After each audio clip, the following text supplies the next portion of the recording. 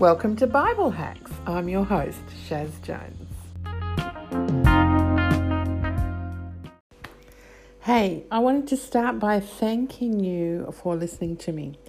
I don't have a whole lot of listeners yet, and so I literally notice every new listen, every new person, and I really value that. I appreciate that.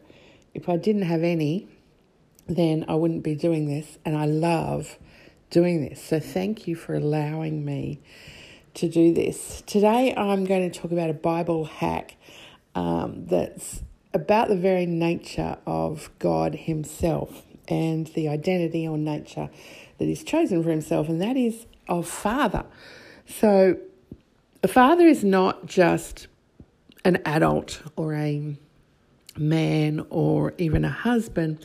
A father is someone who has reproduced themselves, and they've cloned themselves in a way that isn't a straight clone.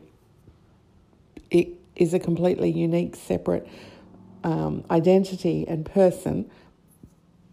A father may produce a daughter, for example, and a daughter has things that father doesn't have, and the father has things that daughters don't have. That's true physically, but also emotionally, mentally, and spiritually. And it's a kind of reproduction that isn't just about making the same, but it's about making the same but with differences or uniqueness. And so it's that abundance mentality of there's never enough. Phil Pringle has a saying, God wanted one of you, he didn't have one of you, so he made one of you.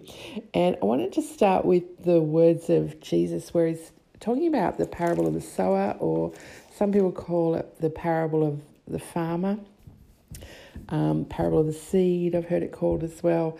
And after Jesus told this and the disciples asked them what it was about, he said to them, so this is in Mark 4 verse 13, if you can't understand the meaning of this parable, how will you understand all the other parables?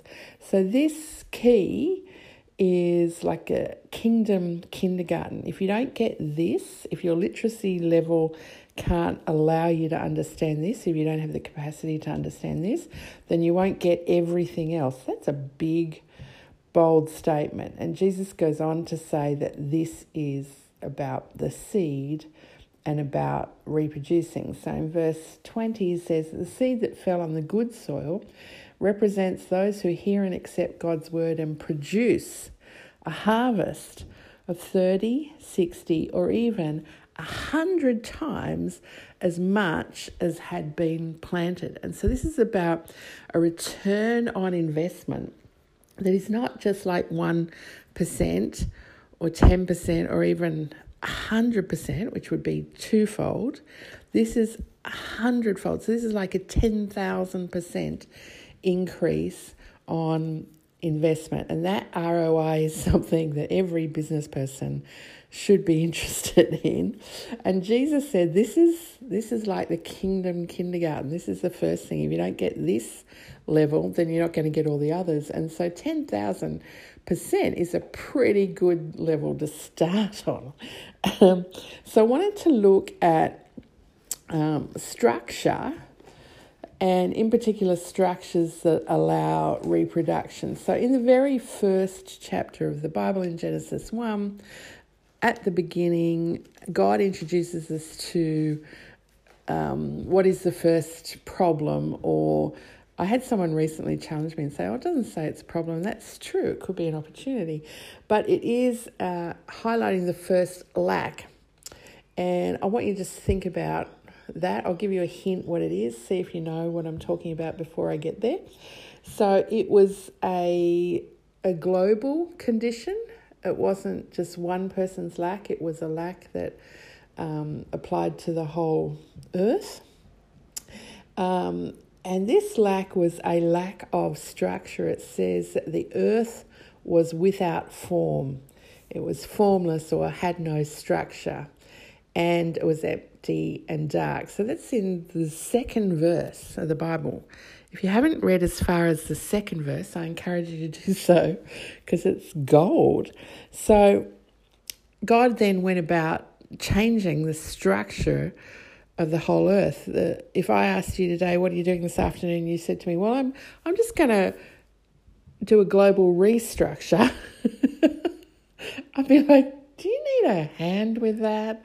Or it sounds like a big job to me. But he went about and he changed darkness into light, and he separated them, put boundaries in place, and made them both more productive by being separate. And that's a whole other story for another podcast. But I just wanted to introduce that concept, where it comes from right at the beginning. That's something that's a high priority in God's mind because he tells us so early on. And then the first kind of 5 chapters of the Bible about Adam. And then from chapter 6 to chapter 10, it's about Noah. And I wanted to look at Noah's Ark. Now, I know that you're probably familiar with the story. I'm under no deception that, this is probably something no one's ever heard of before. No, I know. I know that you are a Noah of the Noah story. But I want you to try and see it with fresh eyes if you can. Entrepreneurs often see the same as everyone else, but they see it in a different light. They see it in a fresh way, and that allows them to see opportunity where other people don't. And so that's a real skill that you can stack on all your other skills. If you're an entrepreneur, you'll be into skill stacking. And so this is one of them, looking at things with fresh eyes. So God gives instruction to Noah to build a boat, a large boat, we're told. So it's 138 metres long. I don't know anyone who has a boat 138 metres long.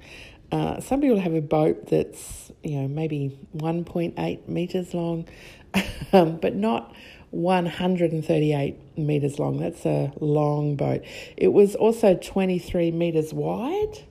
So even if it was parked side on, and you're only looking at the width, that's still longer than most boats are. And it was 13.8 metres high. Now, that is really high. If it was only 1.8 metres high, I'm 1.67 metres high, so it would be well and truly high enough for me to stand up and walk around in it. But it wasn't just 1.8 metres, it was 13.8 metres high.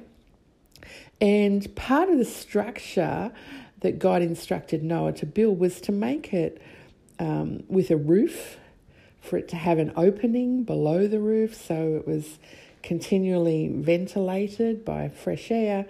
And the key thing I think most people would recognise is to have it tarred inside and out. So have this covering of waterproofing with tar.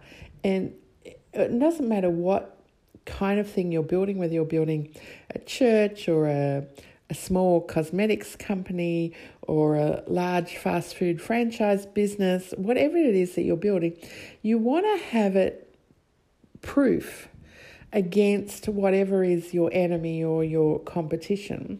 And so Noah was told he'd be facing a flood. So having it waterproof was key to the design of this structure. You want to be least and last affected by anything that comes against you. When Joseph came up with his budget that would give them a buffer against the global recession, famine that was coming, he ended up creating a structure that meant that Egypt was the least affected of anywhere in the world, and they were the last affected of anywhere in the world. And that's the kind of design or structure that you want. And it was true of this ark that God instructed Noah to build. So everyone else in the world was literally wiped out by this. It was a time of great destruction. But another key design element was that as things got worse for everyone else, that same thing actually lifted up Noah's structure. So things got better for him. He rose up higher and higher as things were getting worse and worse for everyone else. So it's a very unique design. And inside this large boat of 138 metres long by 23 metres wide by 13.8 metres high, God told him to have different levels.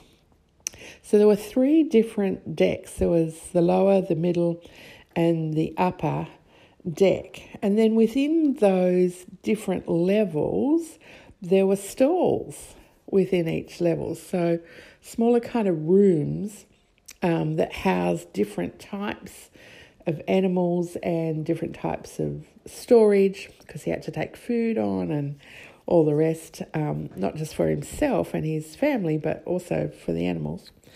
And so this large structure was actually a minimum viable product. It was like the test case, the prototype for the very new industry that he was inventing, which was the maritime industry. There'd been no marine transport before this time. This was completely out of left field, totally new structure.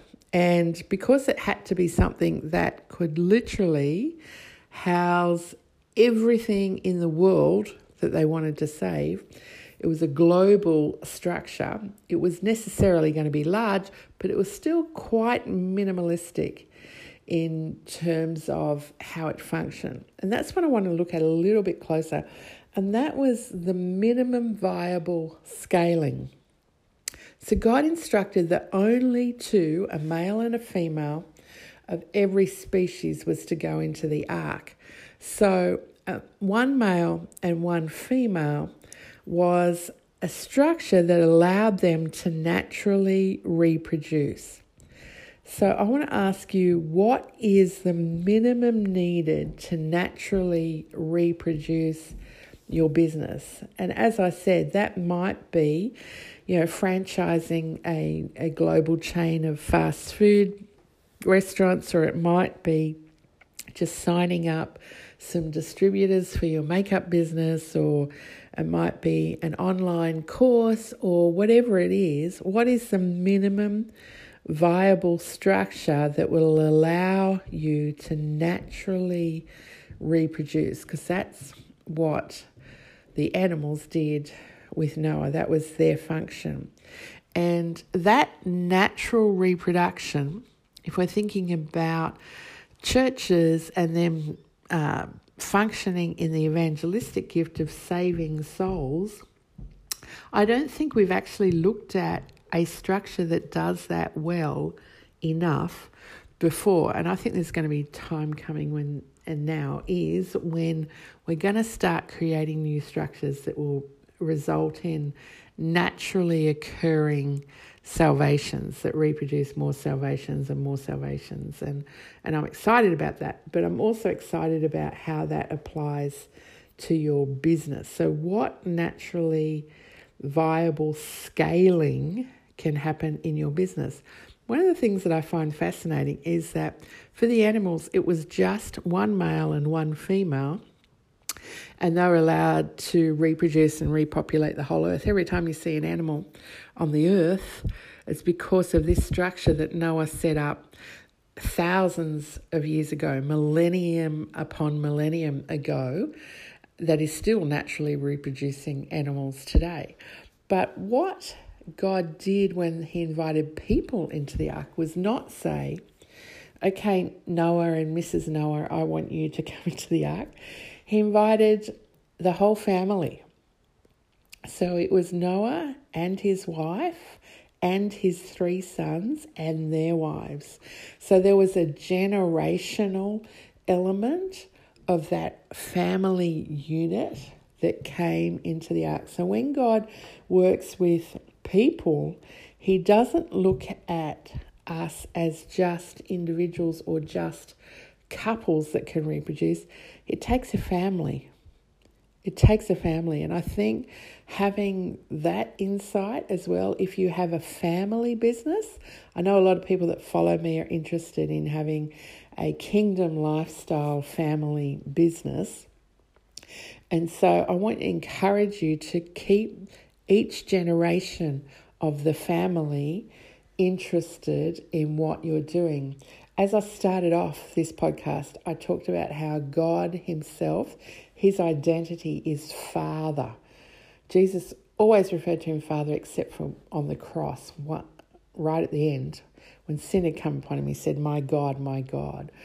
But he never referred to him as God before. It was always Father.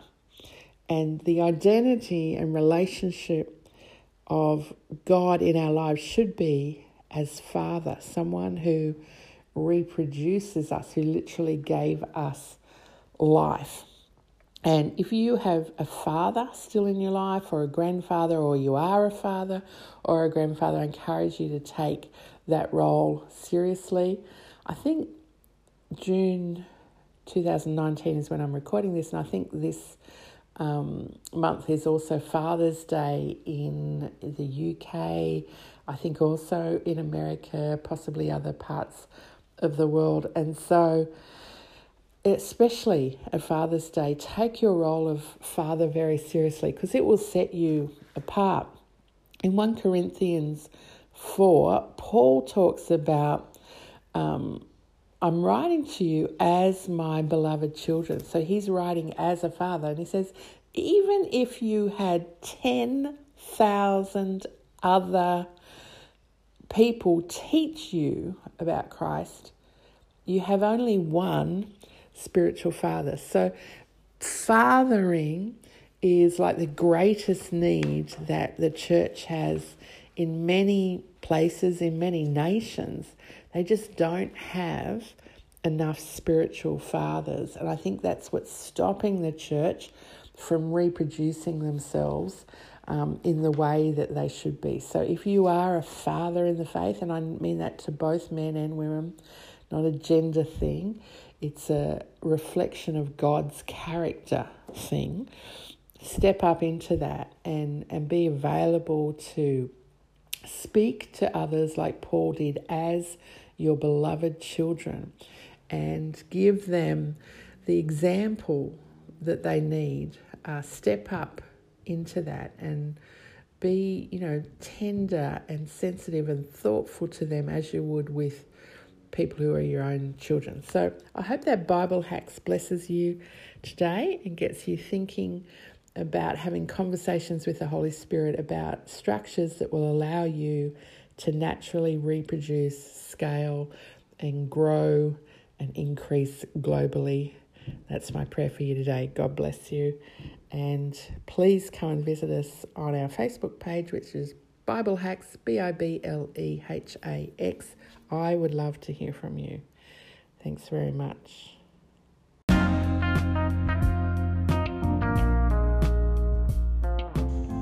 Thank you for listening. I'm your host, Shaz Jones, and you can go to facebook.com/Bible Hacks for more from the Bible Hacks podcast. Until next time, God bless.